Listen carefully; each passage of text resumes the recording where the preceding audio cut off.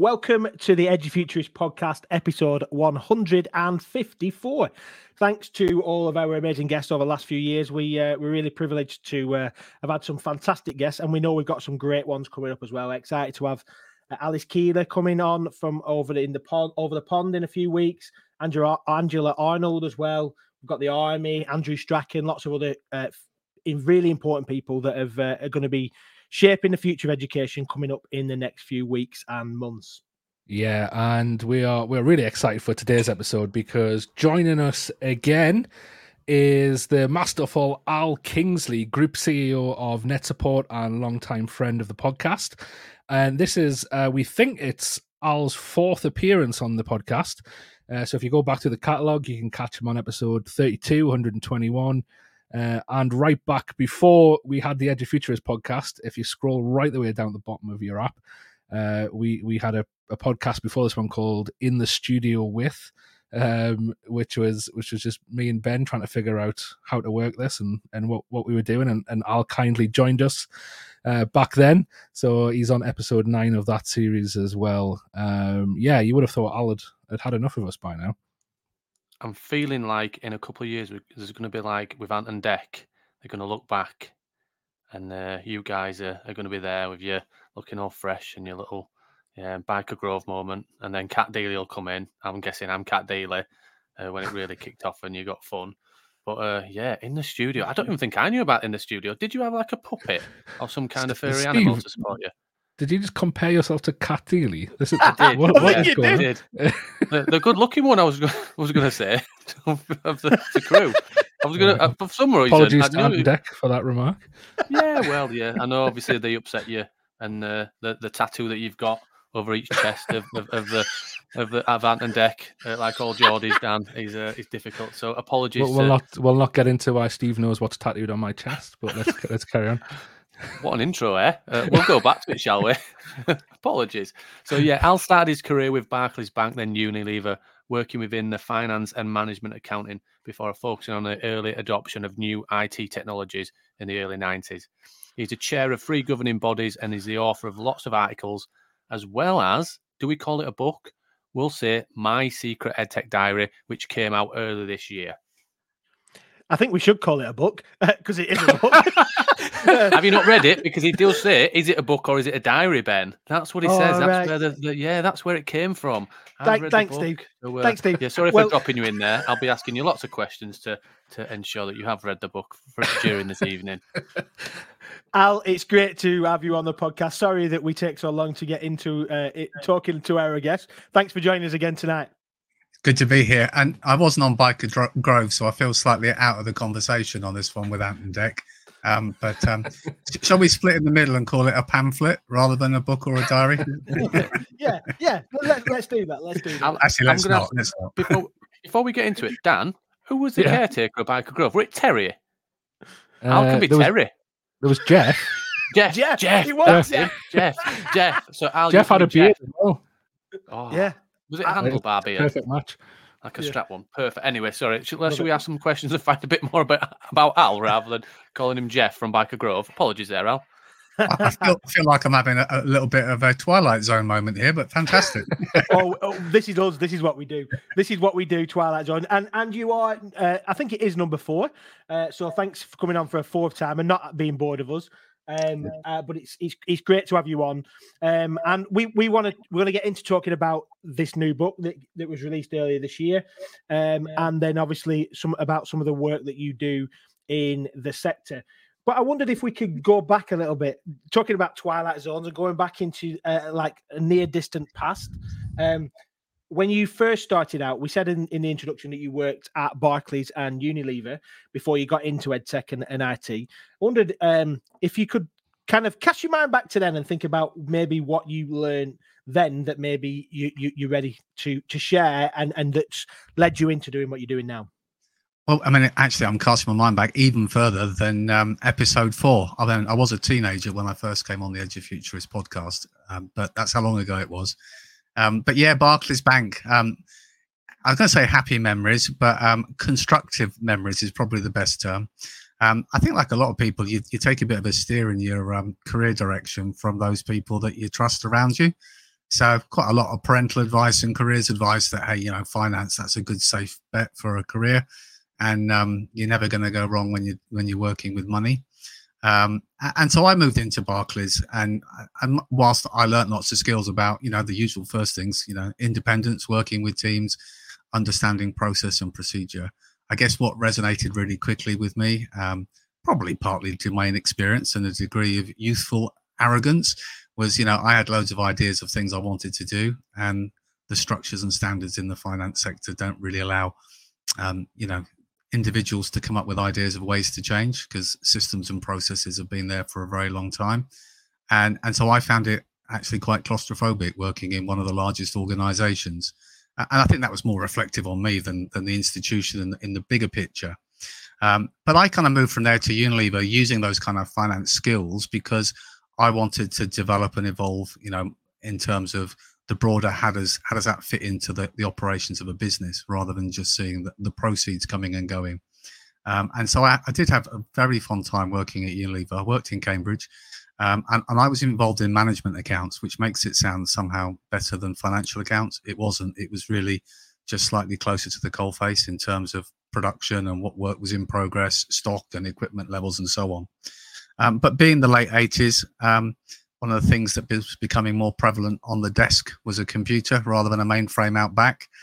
And I found that the IT side of things was far more interesting to me because it was new.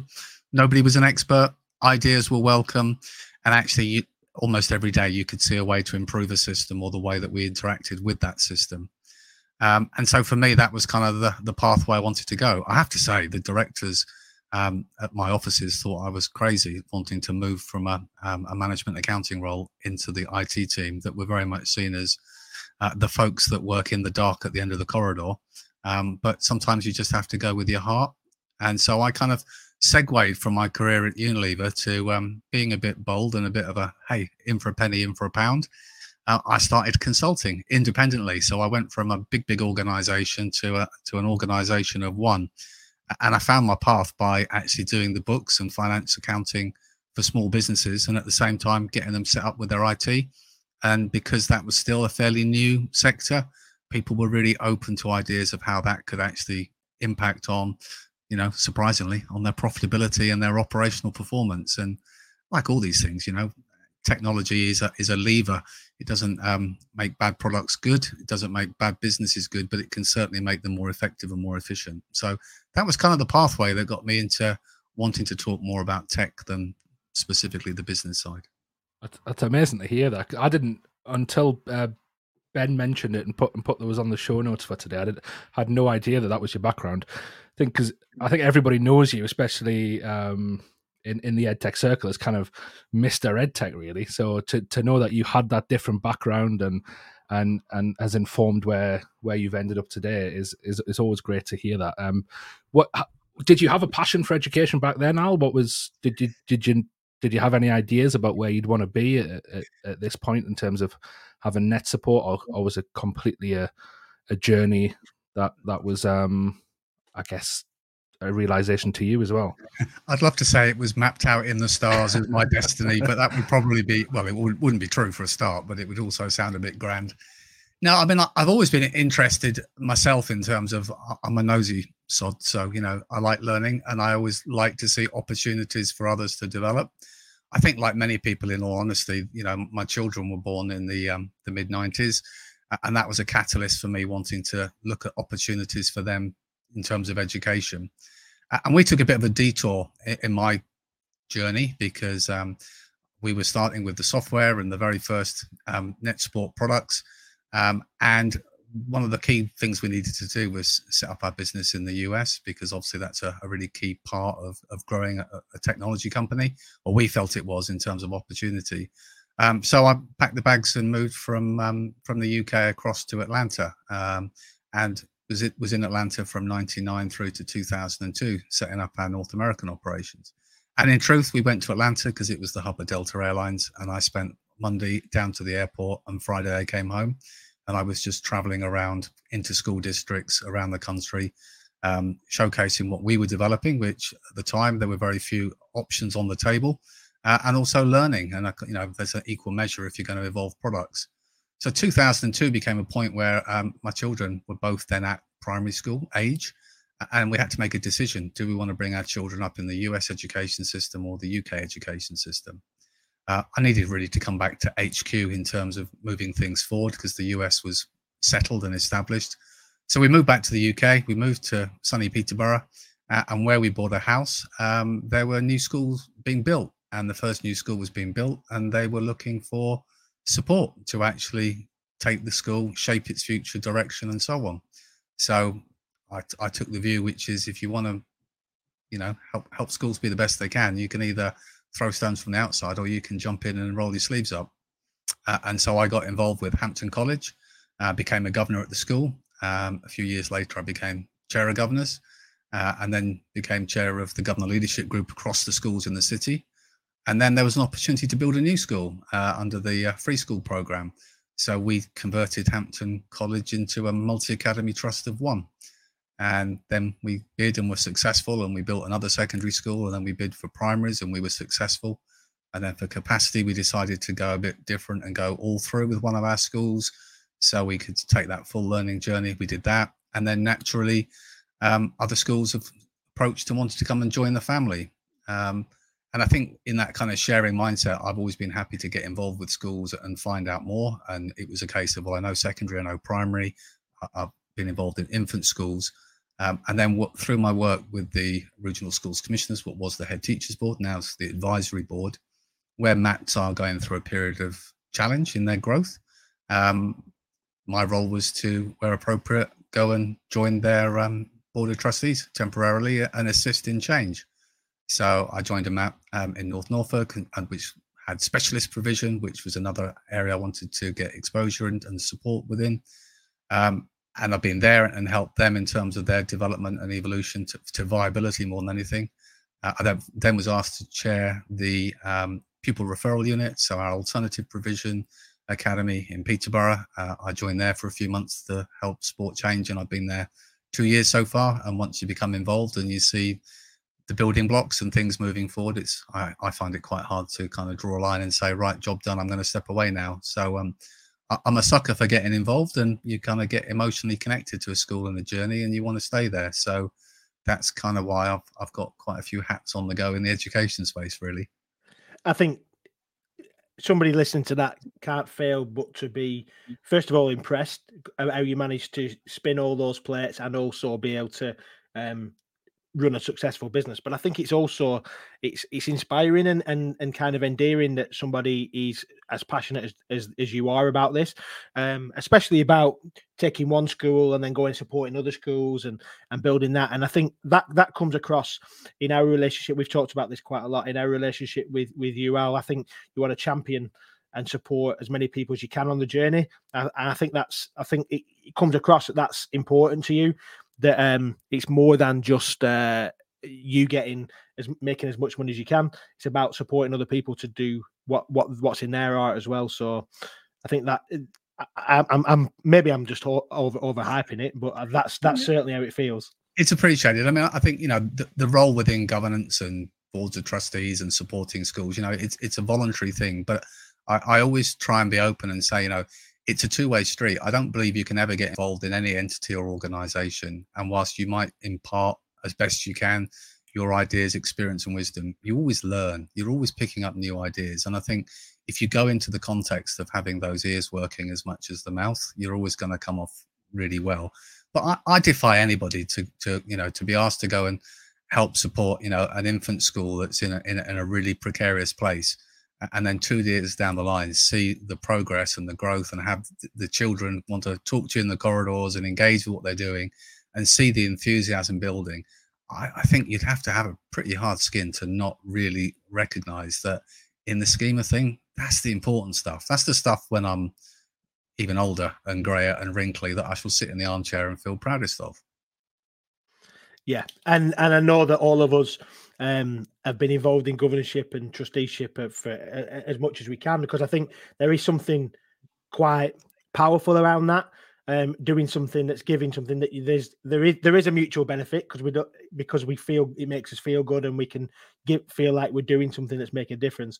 But certainly that element of being able to support schools, I know that I love that. And Steve, you're a chair of governors as well, aren't you, at a primary school, and know that that's kind of central to what we do.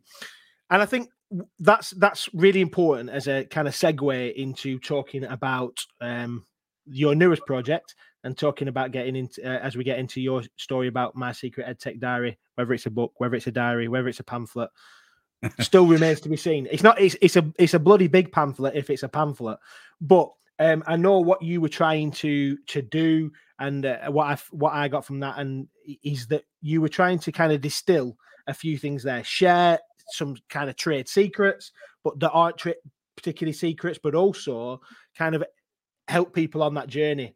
And that's that atmosphere, or that kind of attitude of support and help, is what comes across in the book. And I'm guessing that's why or part of the reason why you wrote it. Yeah, I mean, there was lots of reasons. I mean, there's always the question people often say is why now?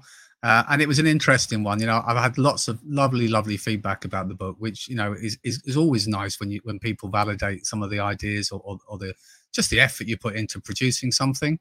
I had one review that was undertaken. Actually, it was in Schools Week, and it was it was a nice review about the parts of it, but it kind of led with, and the bit they focused on was it's 18 months too late, and in quite a negative way, and it kind of hit a nerve a little bit with me, because the one thing that was a trigger for me was actually, for the first time the last 18 months, we've learned so much that we're actually looking at shaping our steps forward from a position of evidence rather than from a theoretical position. We've actually been empowered to try stuff and take risks and actually look at things, and we're trying to now reflect on moving forward. So for me, if I'd have written it 18 months ago, it would have been kind of out of date at this point now.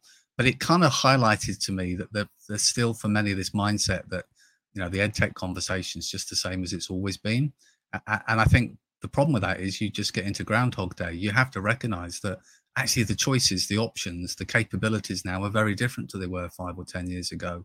So, one of the reasons for doing the book really for me was it's a little bit of a kind of a them and us conversation. You either walk in a room and talk about EdTech and people either, ears prick up and they want to engage, or they kind of duck for cover, a little bit of imposter syndrome. Oh, well, that's for the techies or whatever, and that's not for my topic. Don't feel comfortable about it.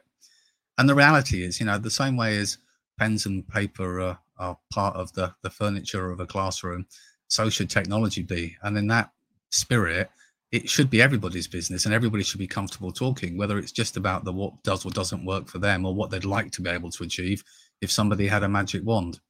So kind of rule number one for me was I want to write it in a way a bit like now we're having a chat. I don't want to stand on ceremony and try and present it as some technical research paper, because that's not me, and secondly, because it would defeat the purpose of it. So, hopefully it comes across very much as, a very accessible, chatty summary. And I kind of break it down into lots of different sections. But I think the starter for 10 is always that reflective practice, looking back and reflecting on what's happened in the past, really. And that's always the starter for 10, I think, when we're doing anything in technology. Yeah, I think that argument of that it's too late, I think that argument has completely missed the point of what's been happening over the last couple of years.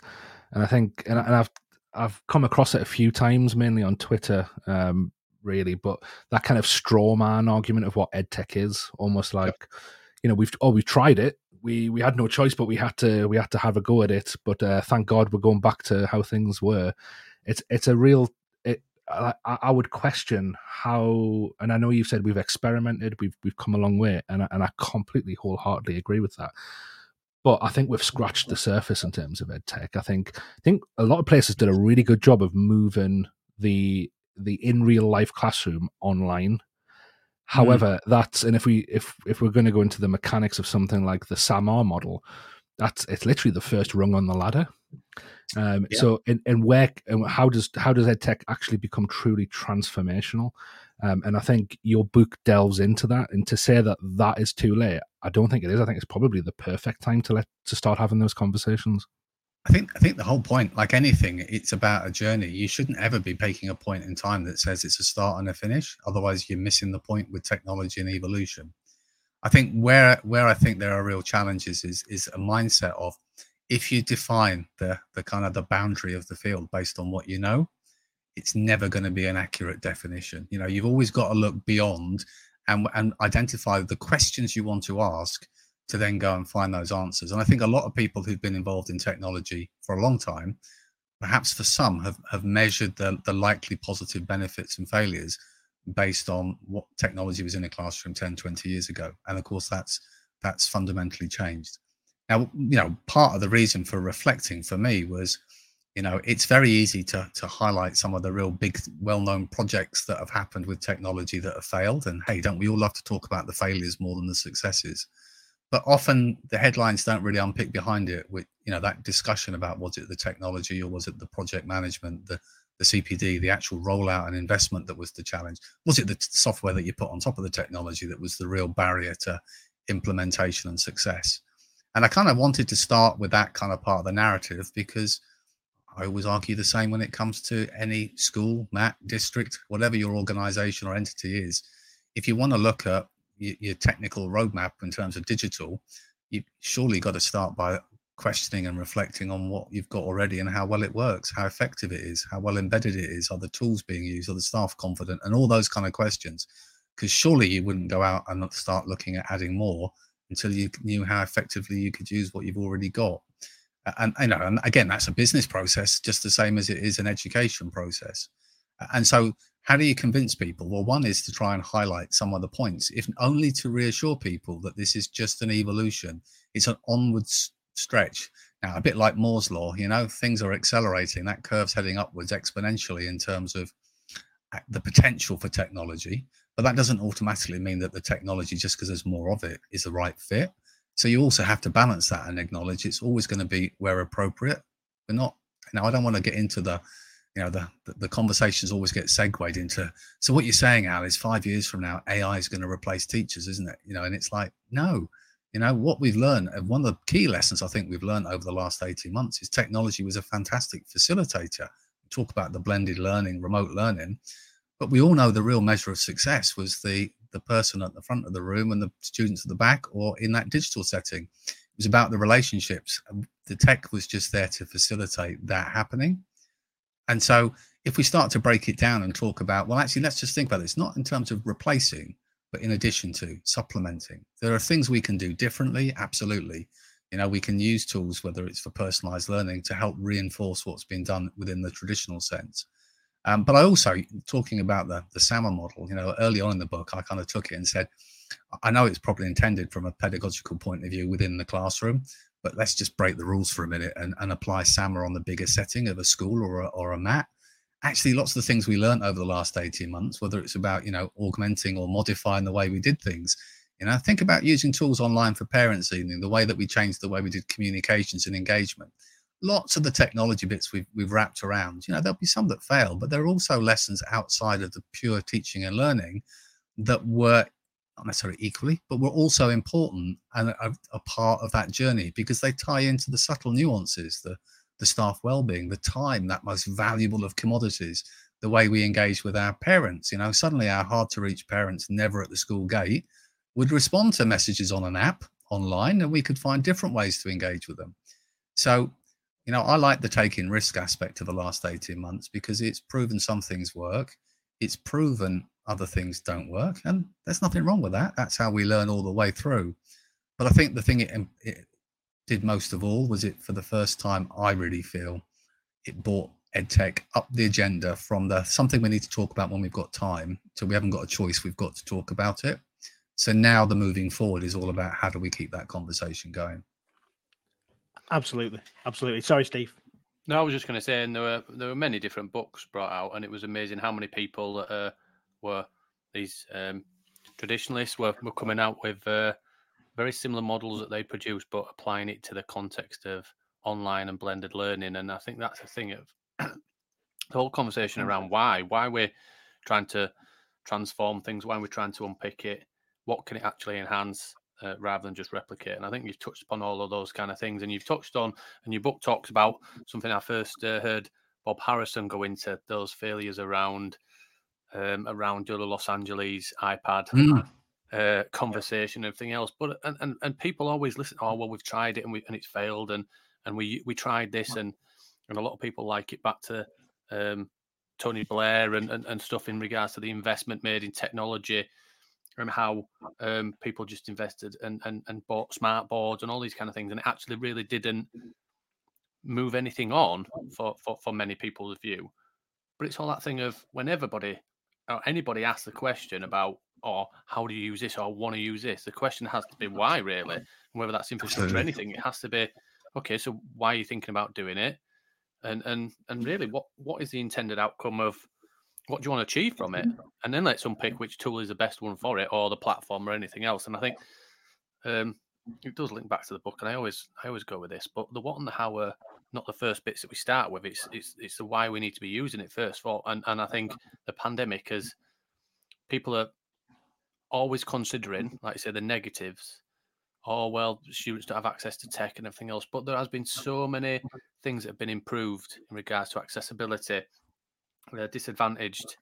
Those students who are lacking in confidence. Loads of different things, more personalised learning experience and all those kind of things that are hidden because of maybe the traditionalist approach that want to go back to the old ways because they were maybe dreading EdTech coming to the forefront, I think.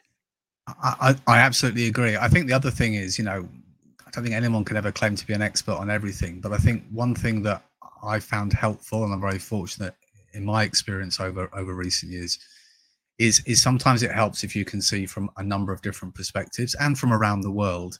And once you've got that kind of breadth, it does allow you to connect some of the dots. These things that seem like they're all separate challenges are actually quite heavily interconnected. So, we saw early on in terms of 2020 and COVID, we saw the international schools in the Middle East adapting differently because they had a different technology base to start with. And you could see some of the structures and lessons learned and how that then reflected in what some of the steps that became more so probably in wave 2 in the UK in terms of schools looking at as part of that journey. But I think you're absolutely right. One of the things that is the real difference between the successful and the, well, we tried but not sure, was you've got to start with having actually a vision. That's the whys and the hows. Why are we doing this? What are we hoping to achieve? How does it align with our broader school development plan strategically? How are we going to measure it? You've got to start with that and get the stakeholders together. And the common theme in many of those projects that you mentioned and I touched on at the early part of the book was actually much more about confidence. And confidence is the key to so many things. How many schools and the number of people I spoke to, and they just started smirking or smiling at me when I talked about it. But the number of times that, schools or districts in the US, would make a decision on a solution that was going to be their standard for whatever it might be, whether it was a student information system or a curriculum delivery tool in the classrooms. And the message down to staff was, good news, we've bought this product. You're going to be using it with effect from, the start of the autumn term.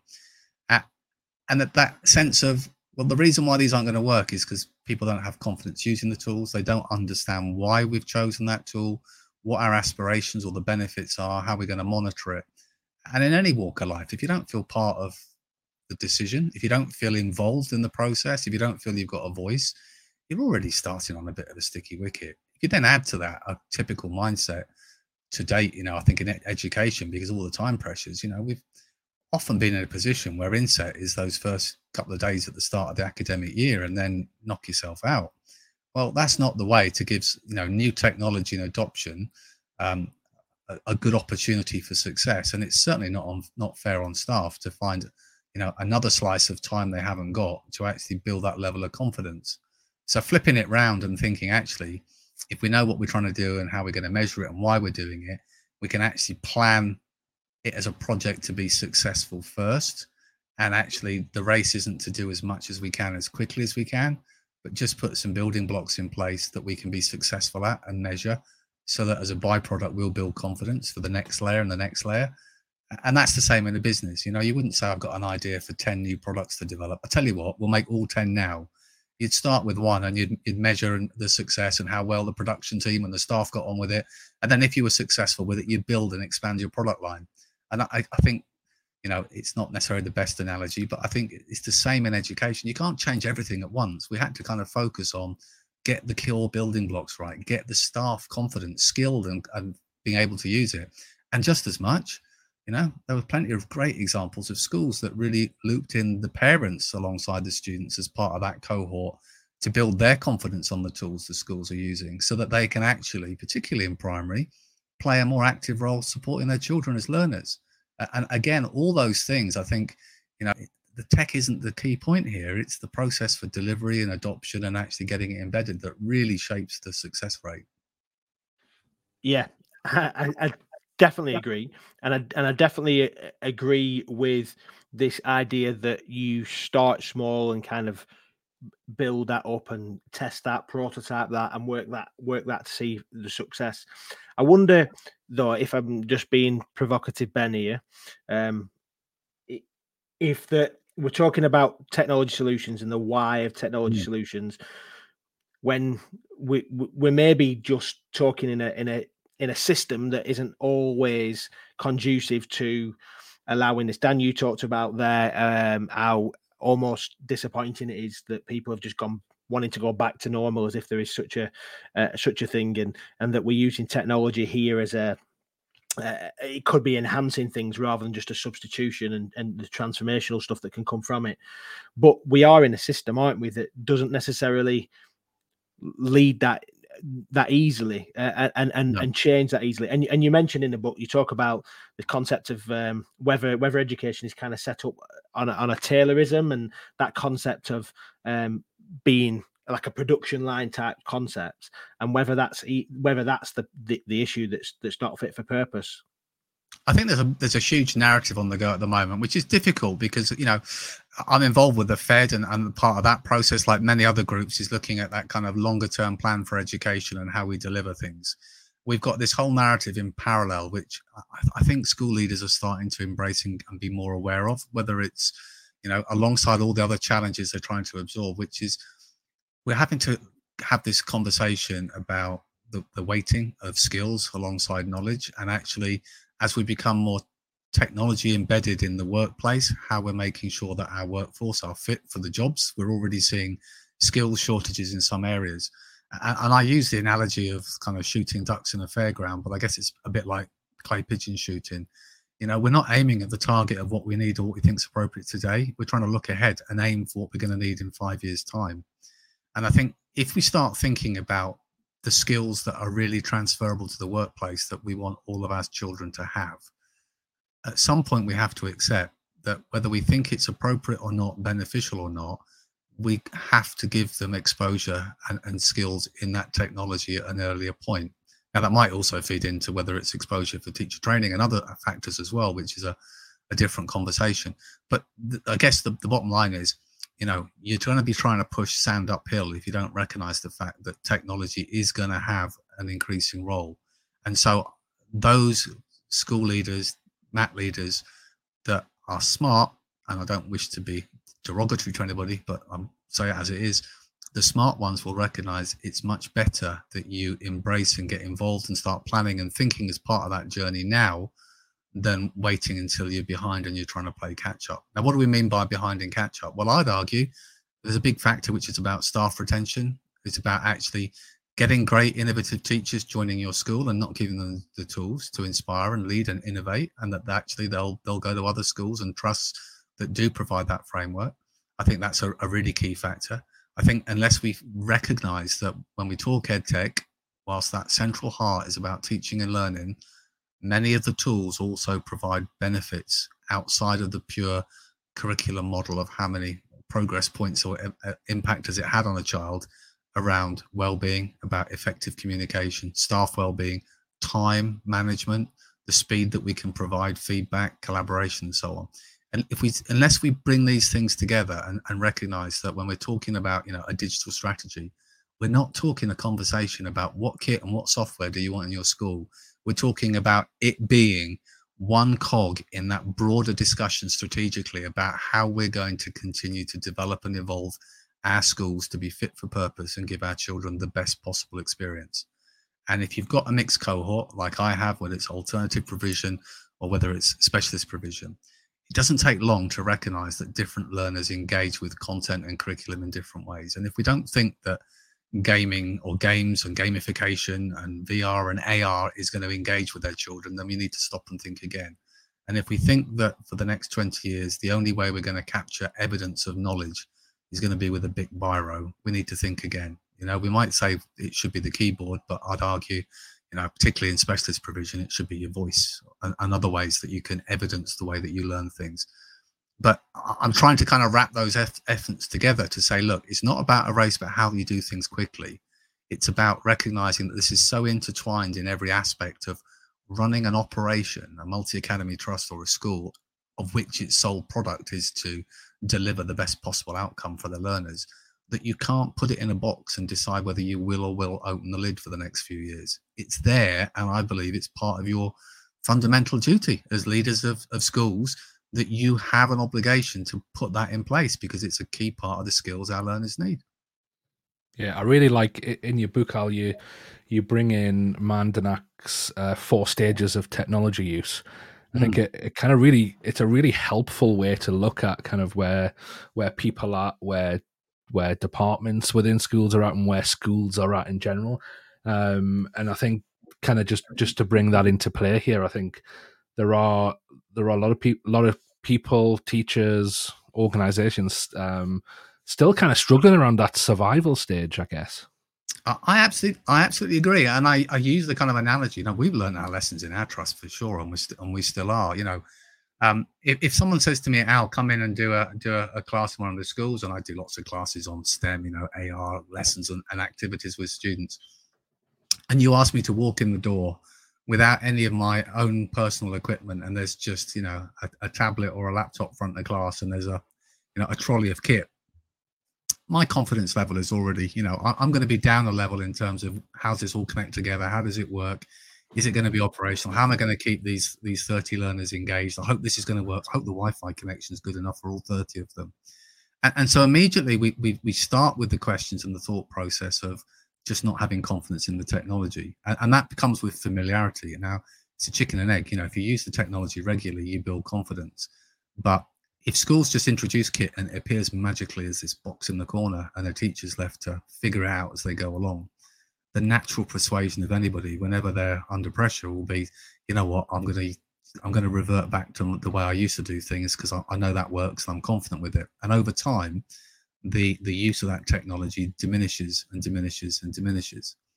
And how you mitigate that is, I believe there's kind of 2 key parts. The first part is obviously the CPD, the ongoing CPD that empowers teachers to become comfortable and familiar. And of course, alongside that, you've got to provide the time for that CPD. But the second one, and it seems really simple and obvious, but I think it works in business and it works in most organizations, is really about the flag bearers, the champions. Is actually giving people the go-to points, the people that are the more confident, the ones that have managed to achieve or innovate using a solution, so that you signpost throughout your trust there's different people for different solutions who are also empowered to share and showcase what they've been doing, what's worked well for them. And at the same time, we've got a fantastic and ever-growing online mechanism now for us to share across our broader PLNs. But I think within schools, we kind of have to foster that.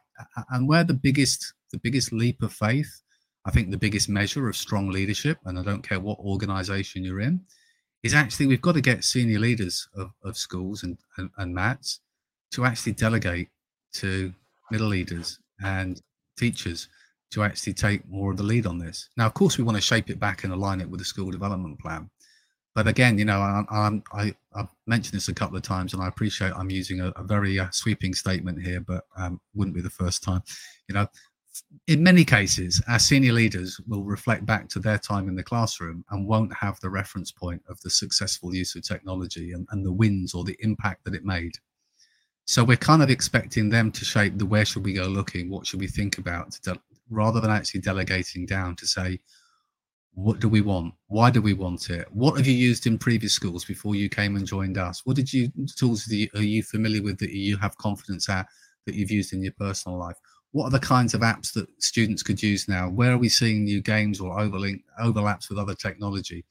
And I think we have to have that courage to empower much more of that decision making in terms of the recommendation process down the tree to actually allow us to start looking at and to innovate.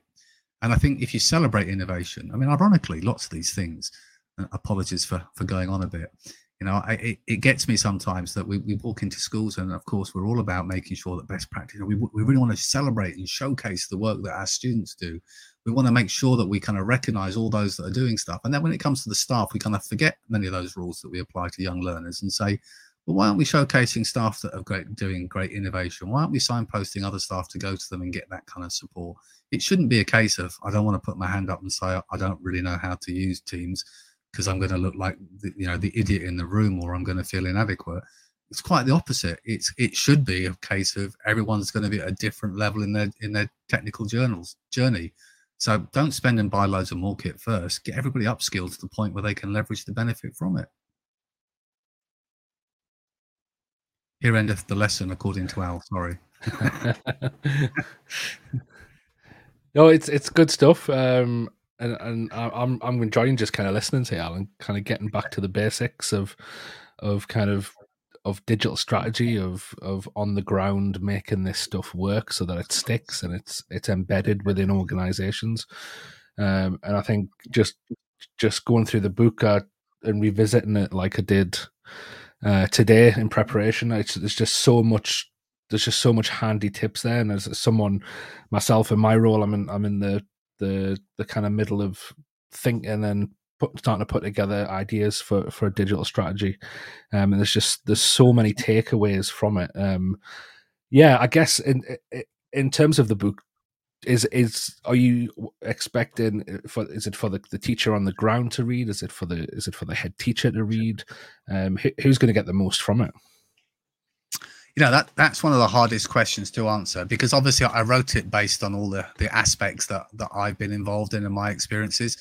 And I have to stress, you know, and you'll know from reading the book, I've also taken the words of wisdom from a lot of people, including your good selves, you know, to feed into that, because I think now more than ever, you need that kind of validation on that sounding board. Nobody's got the answers to everything. In fact, one of the overarching themes in the book is, you know, where appropriate, I'll give you some suggestions of the questions to ask rather than the answers, because the one size fits all approach just really doesn't float from my point of view. So I think in terms of readership, the first and obvious one was, yes, absolutely. I wanted teachers to engage with it. In many ways, those that were more, nervous about technology, to really reassure that it's not as techy as it seems, and actually everyone's got a role to play. And if I can make some of it sound a bit simpler and more accessible, then that's great, because it will boost the conversation. For those more experienced and involved in EdTech and digital leadership, hopefully there's some validation in there, then hopefully some food for thought and some different ideas alongside it. I try to short circuit that by, you know, checklists and top lists and top 10s of things that resonated with me, and hopefully they will equally resonate with others. Again, sometimes it's about having one book on the shelf rather than lots that you can just dip into. But I also had this kind of conundrum, which is, you know, I've spent 30 years working in the EdTech space as a vendor. I couldn't just ignore that as part of my EdTech diary, because it would end up being in, you know, an EdTech without finishing off the sentence. So what I recognize is, you know, when we think about as a vendor, what are the lessons that I learned? Well, one is you have exactly the same viewpoint in terms of recognizing the landscape of technology moving forwards. But there are lessons to learn in the way that vendors have had to learn to adapt their solutions to meet a changing landscape in education. That actually moving forward, there's far more focus on, for the right reasons, successful vendors. There's a common theme, co-production. You don't produce products and then say, hey guys, do you think it's good? You actually work with educators and all those involved in schools at a much earlier stage to make sure you shape the narrative and the functionality within the product. I think we're changing in terms of the delivery model, the options, whether it's desktop, server, cloud, what are the choices and how that might interact. But I also reflected on it, and wearing my Matt hat, recognized that when I go to BEP, you know, part of my time I'm on a stand as an exhibitor, and part of my time I'm, you know, normally getting an opportunity to stand up and do a presentation about something. But I also go for a mooch and a scooch around the show, wearing my Matt hat, looking at solutions that might be useful to particular challenges we've got. And when I go looking around from a Matt perspective, there's other questions I'm considering. So, okay, that's a good solution. You know, Will it work within our setting? Is it device agnostic? Is it scalable? Are we going to get locked into it? If we upload all of our student data and decide in 2 years' time there's a better solution out there, can we migrate easily, or are we going to have to start all over again? If we've taken on view the plans that we're hoping in 3 years' time to expand another school and add to the trust, is this going to scale? Is it going to work if we decide to, move and extend with more Chromebooks or the Windows direction? There's all those kind of questions that I think are really important for educators to understand. So by trying to share the thought processes from a vendor's perspective and how vendors go about designing, developing, and making products sustainable, and part of that is about the money, because you don't want to buy a product from a company that's about to go out of business. There's got to be a happy medium where there's sufficient equity in buying product that actually funds future development and evolution of a solution, that actually empowers educators to make better, more informed decisions. So understanding the kind of watch out and make sure you ask these questions before you go any further, I kind of felt closed the loop a little bit. So there's a section from a vendor's perspective, but I kind of hope if you're an ed tech company, or you're looking as a teacher, and many of the people that reach out to me, to be honest, are in education but have great ideas, and I want advice on how to take that idea and turn it into a product or a service, then that's very much that kind of area I hope will give them some suggestions, pointers, and hopefully a few pitfalls to avoid. Yeah, and we're really grateful that we were in some of these top 10s and that we got a chance to feature in your book. So thanks for using us. On that point that you were talking there about solutions, one of the things that I resonated with was about the idea of co-creation and collaboration across the sector. You talk about people... I think the phrase you used is co-production, so that the products aren't just a vendor's idea. Let's do this and let's sell it to education. It's more like working with educators to help develop the products. And I know that's something that you've been proud of at NetSupport, isn't it? Absolutely. And I think that the landscape the last 18 months particularly has almost accelerated that. We're much more the narrative now about research-informed and evidence technology.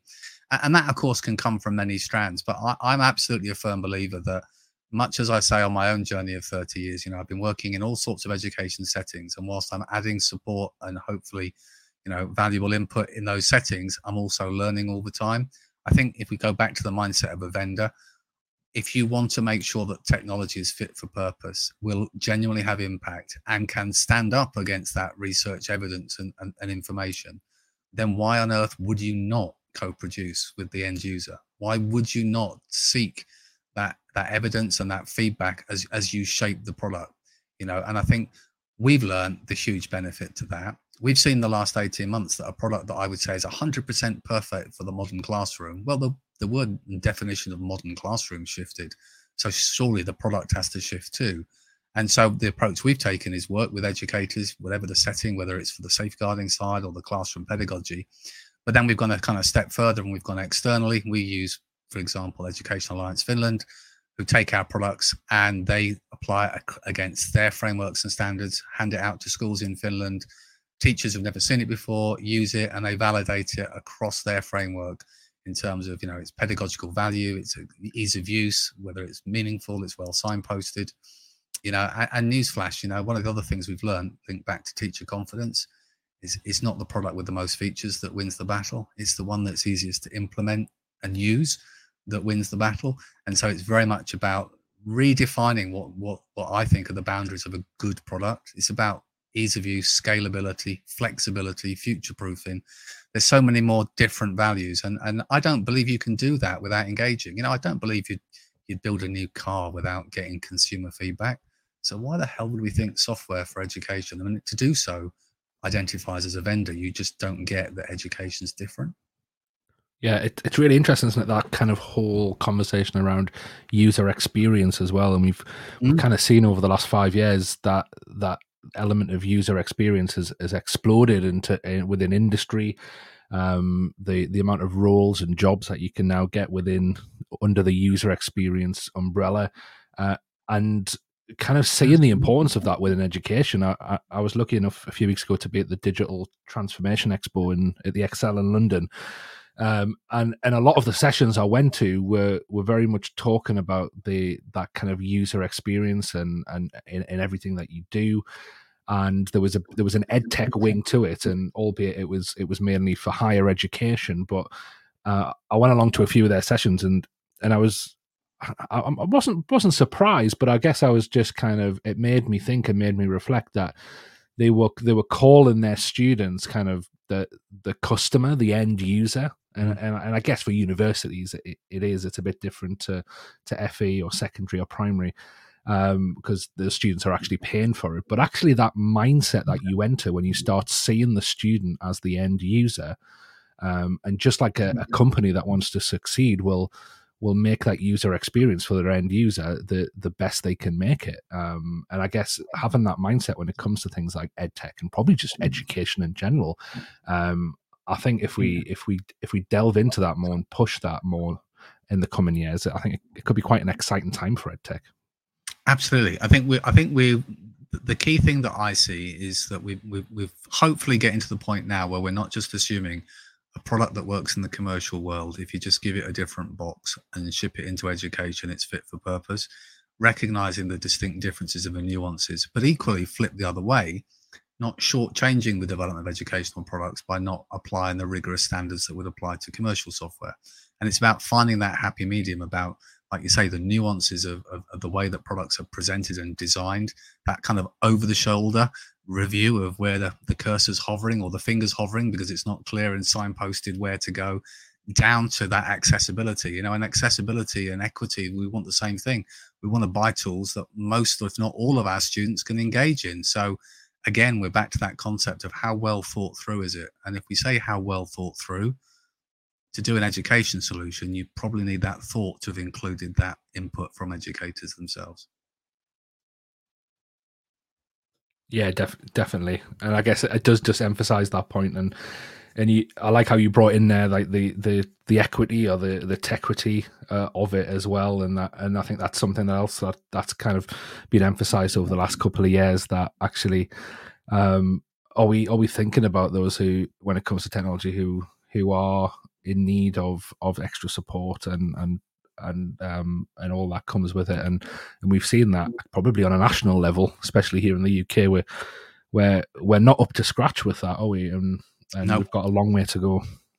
I think that's really, really key, and that's almost why we come back to the beginning of the journey when we talk about that digital strategy and the Venn diagram that I tend to use, which is, you've got teachers and children at the heart, but around it, feeding in to shape that vision and strategy. You've got everything from the IT side, but you've got your data privacy, you've got your send in there, you've got your safeguarding built into that, you've got your feedback from parents, you've got your board of trustees, you've got all those stakeholders, and of course the IT team are there to make sure you're not building on sandy land and to provide that guidance. But I always signpost that the finance really dictates the speed of the journey, but shouldn't shape it. And I think now, again, all these conversations, they always come back to this common pathway, which is, if we're going to do something that's going to be successful, we can't exclude any of these factors, whether it is, that accessibility, or whether it is its flexibility or its scalability. We're always having to make decisions now, but with an eye to the future to make sure we make wise decisions, not least because, our budgets are so tight and hard fought for. We've got to make sure that we don't make more mistakes than is reasonable. Agreed. Absolutely agreed. And in the book as well, you talk about a kind of go back towards the work that you did with another good friend of ours, Mark Anderson, about building a digital strategy and how important that is. And it's interesting. I suppose it's that age-old question, well, maybe not age-old, certainly a few years old question, which is, do we create a digital strategy as a standalone strategy, or do we do a strategy that is kind of part of a wider teaching, learning, assessment, leadership, culture type strategies that incorporates digital? And our friend Mr. Hope, I know has one particular viewpoint on that, and I wondered what yours was on it. Do you think it needs to be separate, or have you seen good examples of both? No, I think there's a general rule, which is when we talk about that strand, because you encapsulate, whether it's me doing a presentation or Mark and I, the work we did to try and put together that kind of free guide to step through other people's experiences and top tips. The natural follow-up from that is, so it's a separate project, is it? It's a separate entity. And of course, in one sense, well, you've got to consider that as perhaps a separate meeting and a separate strand. But to suggest that it's separate and outside those other strands, I'd say on the whole is not the way to go. If we think about what we're trying to do and we start with the why and what we're trying to achieve and how we're going to do it, fundamentally to be successful in any project, and we can change the word digital to be, I don't know, redecorating the site, changing the way that we do anything, frankly. It all starts with strong leadership and communication. And if we want to be successful in the way that we implement change and bring people along and give it an opportunity to be successful and embed that change, it always starts as part of that process with having the right culture for change within an entity and organization. And as I said, that digital strategy is shaped ultimately about our strategic expectations and aspirations from a teaching and learning perspective. What's in our school development plan? What are we talking about in our CEF?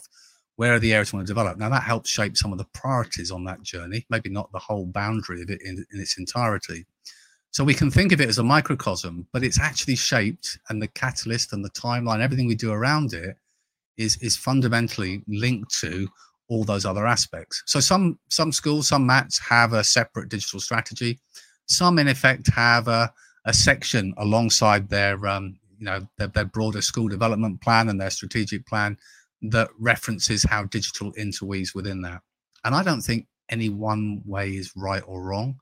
I think the key is just understanding that you cannot consider any one of these topics in isolation, any more than you can't talk about the strategic development of your MAT without thinking about how technology might play a role, or that you can talk about how you're going to improve culture if at the same time you're not thinking about the way that you're actually going to make staff feel like they're valued and that their professional development is just as important as our students' learning journey. And there are so many of those bits where, yes, take a step back and recognize that unless you want to take the approach of, different fingers in the dike or whack-a-mole, you've actually got to think of them as a whole.